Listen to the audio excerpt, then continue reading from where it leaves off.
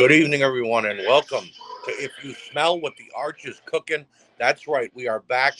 And ladies and gentlemen, it is an all WWE episode featuring the results of Extreme Rules and what I thought exactly of the entire pay-per-view. I want to thank you all for joining me here and once again joining me on this journey as I look out and see what is going on in the world of professional wrestling. This week, except for Extreme Rules, we're going to have a couple of quick hits and a little bit of the highlight reel from both Raw and SmackDown. No AEW, no NXT, but I have to say that for what's going to be a short show, there was a lot going on in the world of the World Wrestling Federation. That's right, I said WWF. World Wrestling Federation, World Wrestling Entertainment, whatever you want to call it. There was a shit ton of stuff going on this week between Extreme Rules, Raw, and SmackDown. All right? So, without any further ado, let's not waste any more time. Let's go ahead and get into some quick hits, ladies and gentlemen.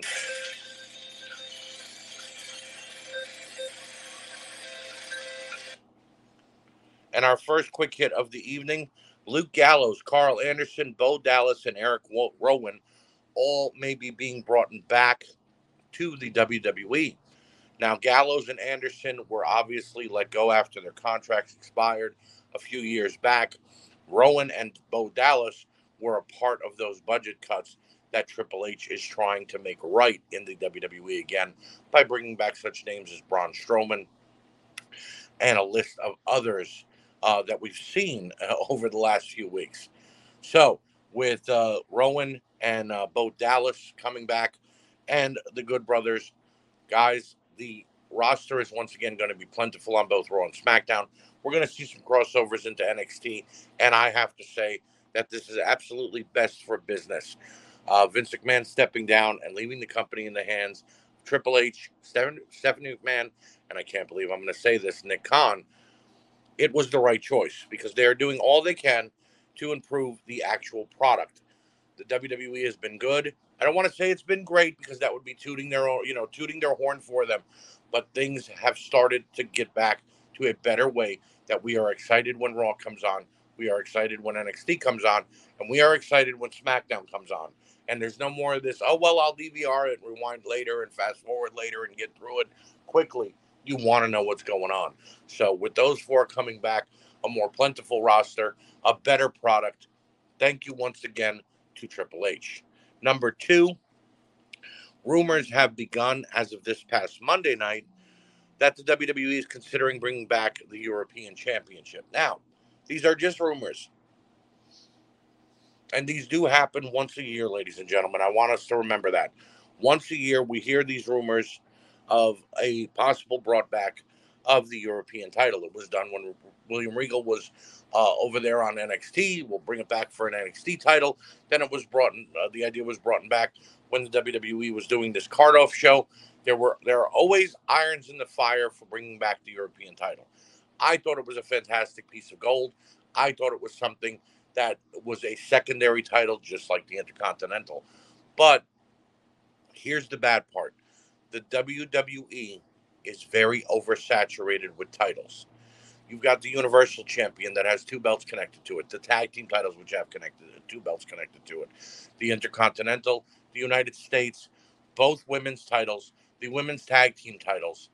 And then you look at NXT, which is boasting three belts right now also. It's a little oversaturated. It's a little ridiculous. If they do bring back the European title, I hope that it's used to get NXT Europe over and that we see a lot of the NXT UK stars that came over into NXT battling for it, and that it's not just one of those belts that bounces from a couple of European guys and then all of a sudden ends up on a guy like Baron Corbin. Okay, and that's not a knock at Baron Corbin. He's actually put up, over the last few months, a better body of work. I thought his feud with Pat McAfee wasn't that bad. And he's been gone the last couple of months, but I would hate to think that all of a sudden, oh, well, we're going to give it to, someone like Chad Gable. You know what I mean? This should be made for European superstars all around the world. It makes more sense. So, with that being said, let's not waste any more time. Those are the quick hits. As I said, it was a very slow week in the what was going on storylines, news is in the world of professional wrestling, and I wanted to keep this just strictly WWE. So with that being said, though, let's go ahead and get into our show review, which is WWE Extreme Rules. And just a reminder to go ahead and check out Reliving the Extreme with Chad, Aaron, and Nate. Check out Mark's Indie Spotlight with Mark Brew. Make sure that you check out A Slice of Time with Nate Maxon and The Year That Was with Aaron Maxon, right here on WrestleNet Radio. And ladies and gentlemen, we are now ready for our Extreme Rules show review. And our show kicks off and a new pay-per-view announcer team with Michael Cole and Corey Graves. That's right, we're going with a two-man booth, and they welcome us. We immediately get a White Rabbit teaser and then go to the ring for our opening match. It's the Donnybrook six-man tag between the Brawling Brutes and Imperium. Now, in case you don't know what this is, if you've ever seen the barroom brawls that they set up around the ring, like Sheamus had with Jeff Hardy, or he had with a couple of other guys in the last few months, where they put a lot of bar supplies around the ring, kegs, wooden crates, things of that nature. They amplified it more. And I have to say, this match started as a six-man war and not a tag was in sight. The triple team moves pulled off by both teams were innovative and incredible to see. Walter and Sheamus continued their brutal war and hit each other with every right hand and chop variation they could think of. The crowd was on their feet for the entire match and popped when we saw the Celtic cross through the table on Walter. Sheamus hit one last brogue kick and got the win for his team at the 20-minute mark. This was fun and phenomenal all at the same time. Great way to open this show. The Miz is being interviewed about his problems with Dexter Lumis, and the A-lister is pissed and worried about Lumis ruining his birthday party Monday night on Raw. He's then approached by the Philadelphia Flyers mascot and steps on a Flyers shirt. Wow. Talk about getting into the heat. We get a vignette for Ronda Rousey and Liv Morgan, which highlights their entire feud, and it's time for our SmackDown Women's title match. Ronda Rousey taking on Liv Morgan. The opening few minutes of this match was not good. They had no chemistry.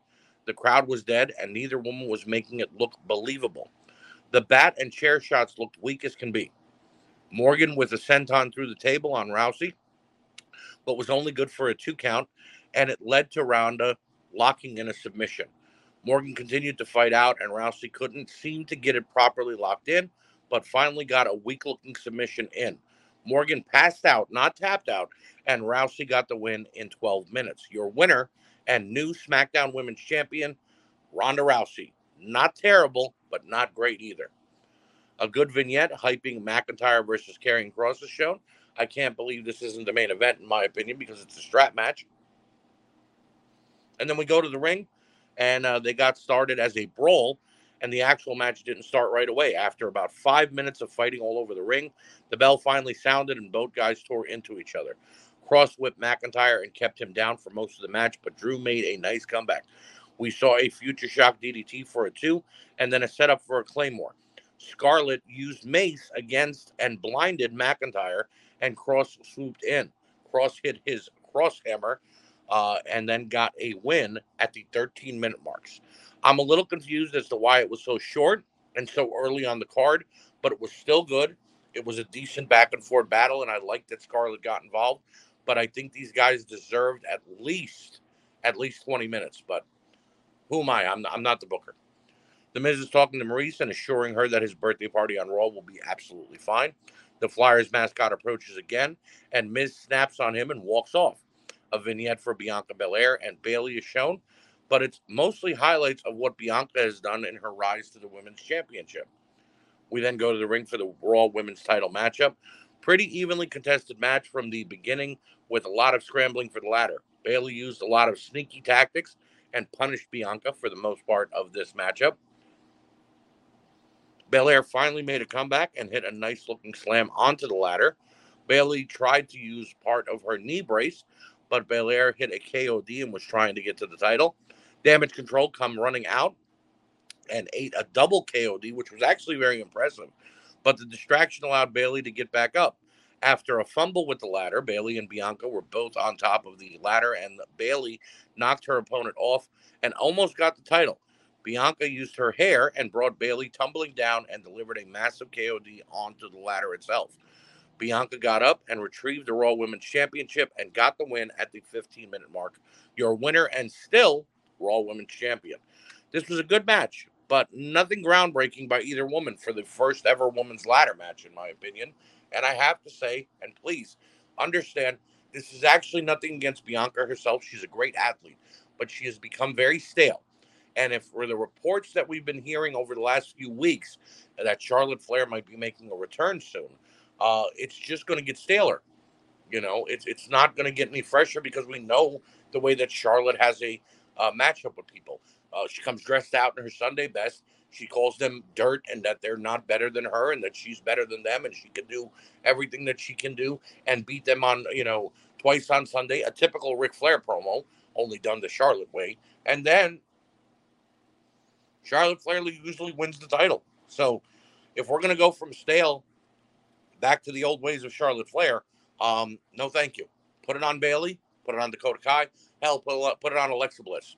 But I didn't find this match to be anything great with these two women having the feud that they've had over the last couple of weeks. A great vignette for Edge and Finn Balor brings us to the match that I've been waiting for. And again, thought it should have been the main event, but I guess the Fight Pit has to be the main event of this show because of how big that cage is. And I loved everything about this matchup from beginning to end. It was an absolute war all over the arena, and both men just kept punishing each other and pushing each other harder and harder. I don't know how Balor survived the hockey stick, and I don't know how Edge looked as good as he did through all of this. The Judgment Day made their way to the ring and handcuffed Edge. Rey Mysterio tried to make the save, but Dominic took him out. Beth Phoenix showed up and cleared the ring, but it left us with Beth versus Rhea, and what a sight it was seeing both these women fight. Edge tried to make a comeback after being unhandcuffed by Beth.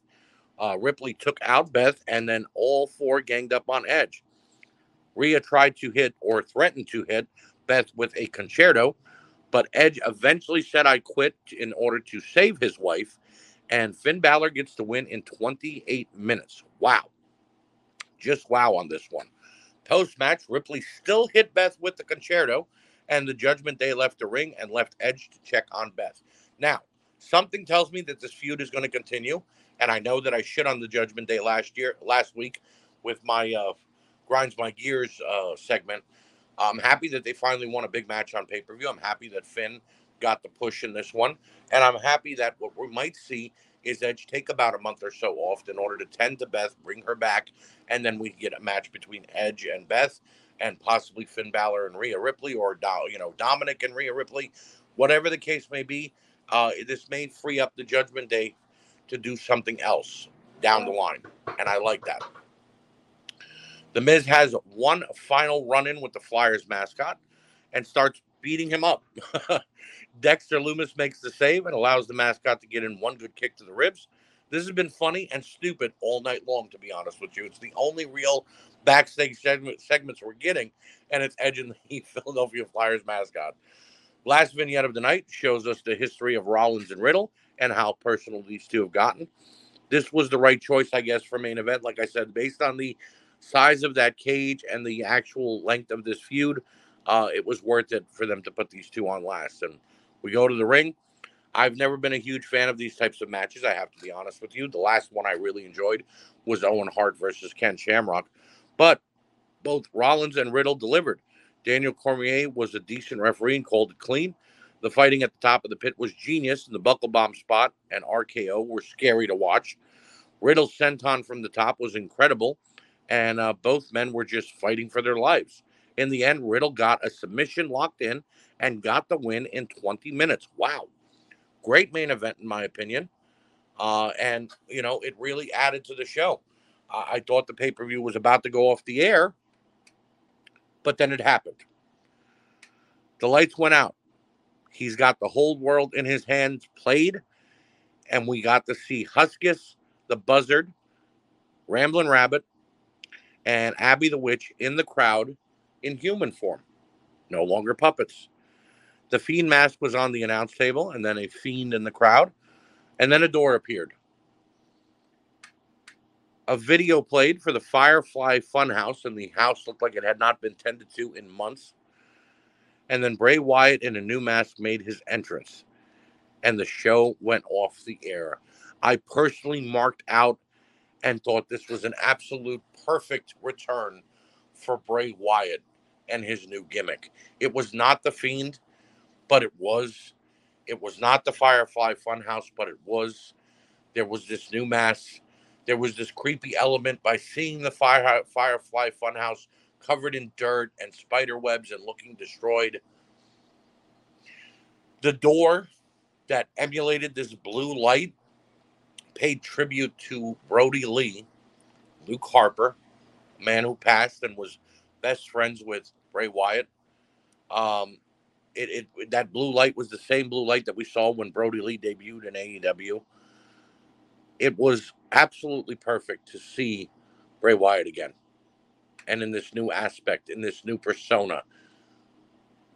The WWE allowing this man to call his own shot and actually book his own storyline now is going to be fantastic. I'm going to touch upon that a little more when we get to the ending of the show. But because of the opening match, Edge and Balor, and the main event, the fight pit match, this was easily a 4. But then following what happened with Bray Wyatt's return at the ending of Extreme Rules, I'm giving it a 5 out of 5. This was, in my opinion, WWE's best pay-per-view to date, based on those matches and the return of Bray Wyatt. It was great all around. Well done, WWE, because you've got me hooked again. You've totally got my interest. Hell, you've got me shitting on AEW every week. The WWE, Triple H, thank you for making wrestling fun again, for making it good again. So, once again, with that said, because I wanted to change it up a little bit this week, because of obviously I wanted to talk about Extreme Rules first because of what happened on Raw and SmackDown, we're going to go ahead and let's get into the highlight reel.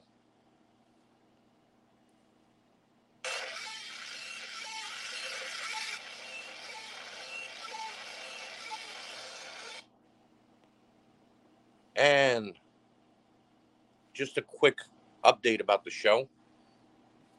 Over the next couple of weeks, I'm going to be trying something out new.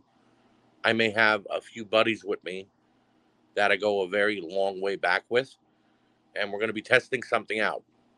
Not for If You Smell What the Arch is Cooking. We're going to be testing it out on this show, but it may lead to something else coming to the WrestleNet Radio podcast network. So, with that said, the highlight reel. Monday Night Raw kicks us off. Number one, that DX opening was funny as hell. I like the knock at AEW by Triple H telling them not to fight. I like the throwback to the old way of the cursing and, them bleeping it out, but then them being upset that the other one cursed. It was hysterical. Number two, Gargano versus Theory, and I didn't know that I'd be telling you guys that Austin Theory's actually had a good match because I don't like this gentleman. But Kevin Owens and Johnny Gargano have brought out the absolute best in this young man. Number three, the return of Gallows and Anderson, the Good Brothers, to help AJ Styles with the Judgment Day. The reports were true. I spoke about them earlier. Yes, Gallows and Anderson have already returned back to the WWE. They are now in a feud with AJ Styles going up against the Judgment Day. And that's why I like them ending the Edge feud a little bit at Extreme Rules, because now we have a great battle between the club and the Judgment Day. Also, just a quick side note, Carl Anderson will be defending his New Japan Pro Wrestling Never Openweight Championship next month in Japan at New Japan Show, and he may be at Wrestle Kingdom. So the WWE is allowing the Good Brothers to honor their commitments to New Japan Pro Wrestling. And number four, from Monday Night Raw on the highlight reel this week, Brock Lesnar's return, him taking out Bobby Lashley, and it leading to Seth Rollins and Bobby Lashley having a quick but really, really fun matchup in which Seth Rollins won his first world title, the United States Championship, in the last 590 days. So congratulations to Seth Rollins. Hype that Brock Lesnar is back. The Good Brothers return back to the WWE. Monday Night Raw was absolutely action-packed. They talked about The Fiend a little bit, but they said that he would be on SmackDown. And from what reports are going on right now, The Fiend, Bray Wyatt, or whatever aspect that he is coming back in, will be predominantly on SmackDown. All right. So I didn't want to talk about that in the quick hits, guys. I didn't want to give anything away to what the return at Extreme Rules or what we're going to talk about from here on out. Then we go to SmackDown. Sami Zayn and Kofi Kingston put on a stellar 22-minute classic on SmackDown. That matchup was amazing. And then we had Sheamus, Ricochet, Solo Sikoa, and the returning Rey Mysterio to SmackDown. Rey Mysterio is now predominantly on SmackDown. He will not be on Raw anymore because he cannot handle what's going on with Dominic and he does not want to fight his own son. They had a fatal four-way for a shot at the Intercontinental title. And it was a 30-minute, unbelievable fatal four-way. All four men involved. None of that throw your opponent to the outside so two you could battle. No. They all went at it. And Rey Mysterio got the win, pinning Ricochet after putting his head through the mat with a crazy-looking Hurricane Rana and then the 619 and splash. So Rey Mysterio has got the shot at Walter. Now, Walter is over 6 foot, over 200 pounds, and a monster with a crazy-looking chop. Rey Mysterio is 5'5", and I believe 195 pounds. And I think it's going to be funny to see Rey Mysterio flop around after he gets chopped in the chest. So that's a hell of a match we got coming up for us. I don't know if that's going to be on an episode of SmackDown or possibly at Crown Jewel or what the case may be. But whatever the case is, I think that it was a great fatal four-way between those three gentlemen. Those four gentlemen, excuse me. And then our main segment, Bray Wyatt returns to SmackDown. His entrance was unbelievable. That new song was a banger. He came out, no mask on, just the lantern, lays the lantern down, and then proceeds to cut a human promo. This is not Bray Wyatt. This is not The Fiend. This is not the Funhouse. This is not, his original Cape Fear, a scarier Bray Wyatt character. This is really him. And he is cutting this promo about losing his job, two of his close friends that he loved very much, his self-esteem, his anxiety, everything went through the roof and he lost it all. And this man poured out his heart to us, which almost brought out a tear in my eye because I have to say, he cut a damn good promo. Saying that fans told him that Bray saved their life because of his words and everything that he was doing while he was gone and while he was there. But that it wasn't him saving the fans, it was the fans that saved him because all they did for him and all they kept giving him while he was gone and wanting to find him and wanting him back gave him a reason to live. He thought that nothing he had done was worth anything, that he didn't, touch anybody with his words or his actions or his storytelling. And he came to find out that everyone was moved by what he had done. The promo itself was unbelievable. And I even remarked to my wife, Sarah, as I was watching it, him doing this makes him a different aspect, a different person. It's not just about a character. And this is him putting his feet in cement and cementing his legacy in the WWE. Whether that means he's the next Austin, Rock, Undertaker, it doesn't matter. He is the first Bray Wyatt. And then the lights went out and we saw his masked alter ego on the Titantron. And this masked persona told him to forget about the past, forget about the future, and to come with him. Because he doesn't know who he's dealing with. Bray doesn't know who he's dealing with this new persona. And that he will. He will know who he's dealing with exactly. I love this. Because if one of Bray's actual alter egos have now taken over, and Bray is just trying to be himself, it leads us to not just having regular Bray Wyatt, The Fiend, but also Firefly Funhouse Bray Wyatt, this new persona, and so many other different schizophrenic personalities There's talk of the Wyatt Six, this new stable that he's going to put together, and that Liv Morgan or Alexa Bliss is going to be Abby the Witch. Karrion Kross is going to be one of his minions. Grayson Waller is going to be Mercy the Buzzard. God, I hope not. There's all these different characters they're going to bring in to play the Firefly Funhouse characters as humans without a mask on, but be there in the Wyatt Six.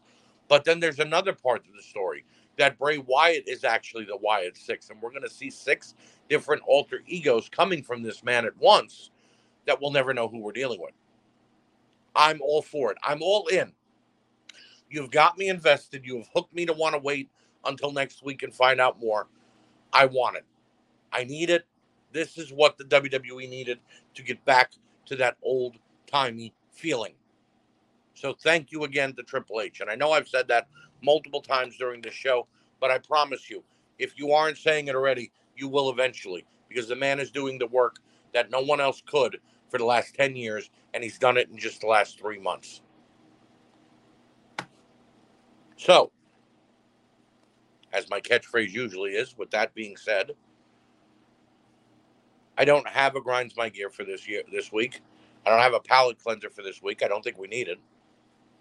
But what I do have is this. Yes, I know sometimes my words shit on the product. I know sometimes my words make it seem like I am swaying from one company to the other. But the truth of the matter is I'm a wrestling fan of over 30 years. I started watching wrestling at WrestleMania 6. Hulk Hogan and the Ultimate Warrior. I've told you people this story before. I was a 9-year-old boy watching this product for the first time with my granddad and bonding. Here we are 32 years later. I'm 41 years old now. And has the product gotten bad? Yes. Has it gotten better? Yes. Has it done that a million times throughout our time of being a wrestling fan? Yes. But here's the constant. Wrestling is there. When life is kicking you in the proverbial balls, when things have you down, when your anxiety is high, when you're not feeling well, when you don't feel like you got anybody to talk to, when there's nothing else on TV, when there's a problem at work, when there's a problem at home, when there's something going on in this messed up world that we call our lives, wrestling is there. The days may change, the hours may change, but it is still there. And no matter what, these men and women, whether they belong to WWE, AEW, New Japan Pro Wrestling, Impact Pro Wrestling, MLW, the Indies, it doesn't matter. They're putting their bodies, their lives, and their careers on the line every night. And before we bitch about the product sometimes, before we shit on it and we don't give it a chance, before we let first impressions make us think this is going to be terrible, we need to stop and thank these men and women, the wrestlers, the promoters, the bookers, the cameramen, everybody that works in this business that we love. We need to stop and thank them for giving us this outlet to enjoy ourselves for an hour to 3 hours almost every night of the week. I think it is every night of the week. You got Raw on Monday, you got NXT on Tuesday, AEW on Wednesday, Impact on Thursday, SmackDown on Friday. Saturdays and Sundays are for pay-per-views. What more could you ask for? So make sure that before you shit on it, you at least thank them. And watch it for what it is, a fun outlet. So that's going to wrap us up. Programming note, AEW airs on Tuesday this week on TBS on a special Tuesday night at 8 p.m. So they'll be going head-to-head with NXT. Make sure that you don't, miss out. Oh, well, shit, I missed it. I forgot to DVR it. AEW will be on Tuesday night. So they're going to go to head-to-head this week. Going to be pretty fun to watch. See how they do. I want to thank you once again for joining me. Thank you for listening. Thank you to Nate Maxon for giving me this platform in order to talk about the current product of professional wrestling. And that's going to do it. I will see you next time on If You Smell what the Arch is Cooking.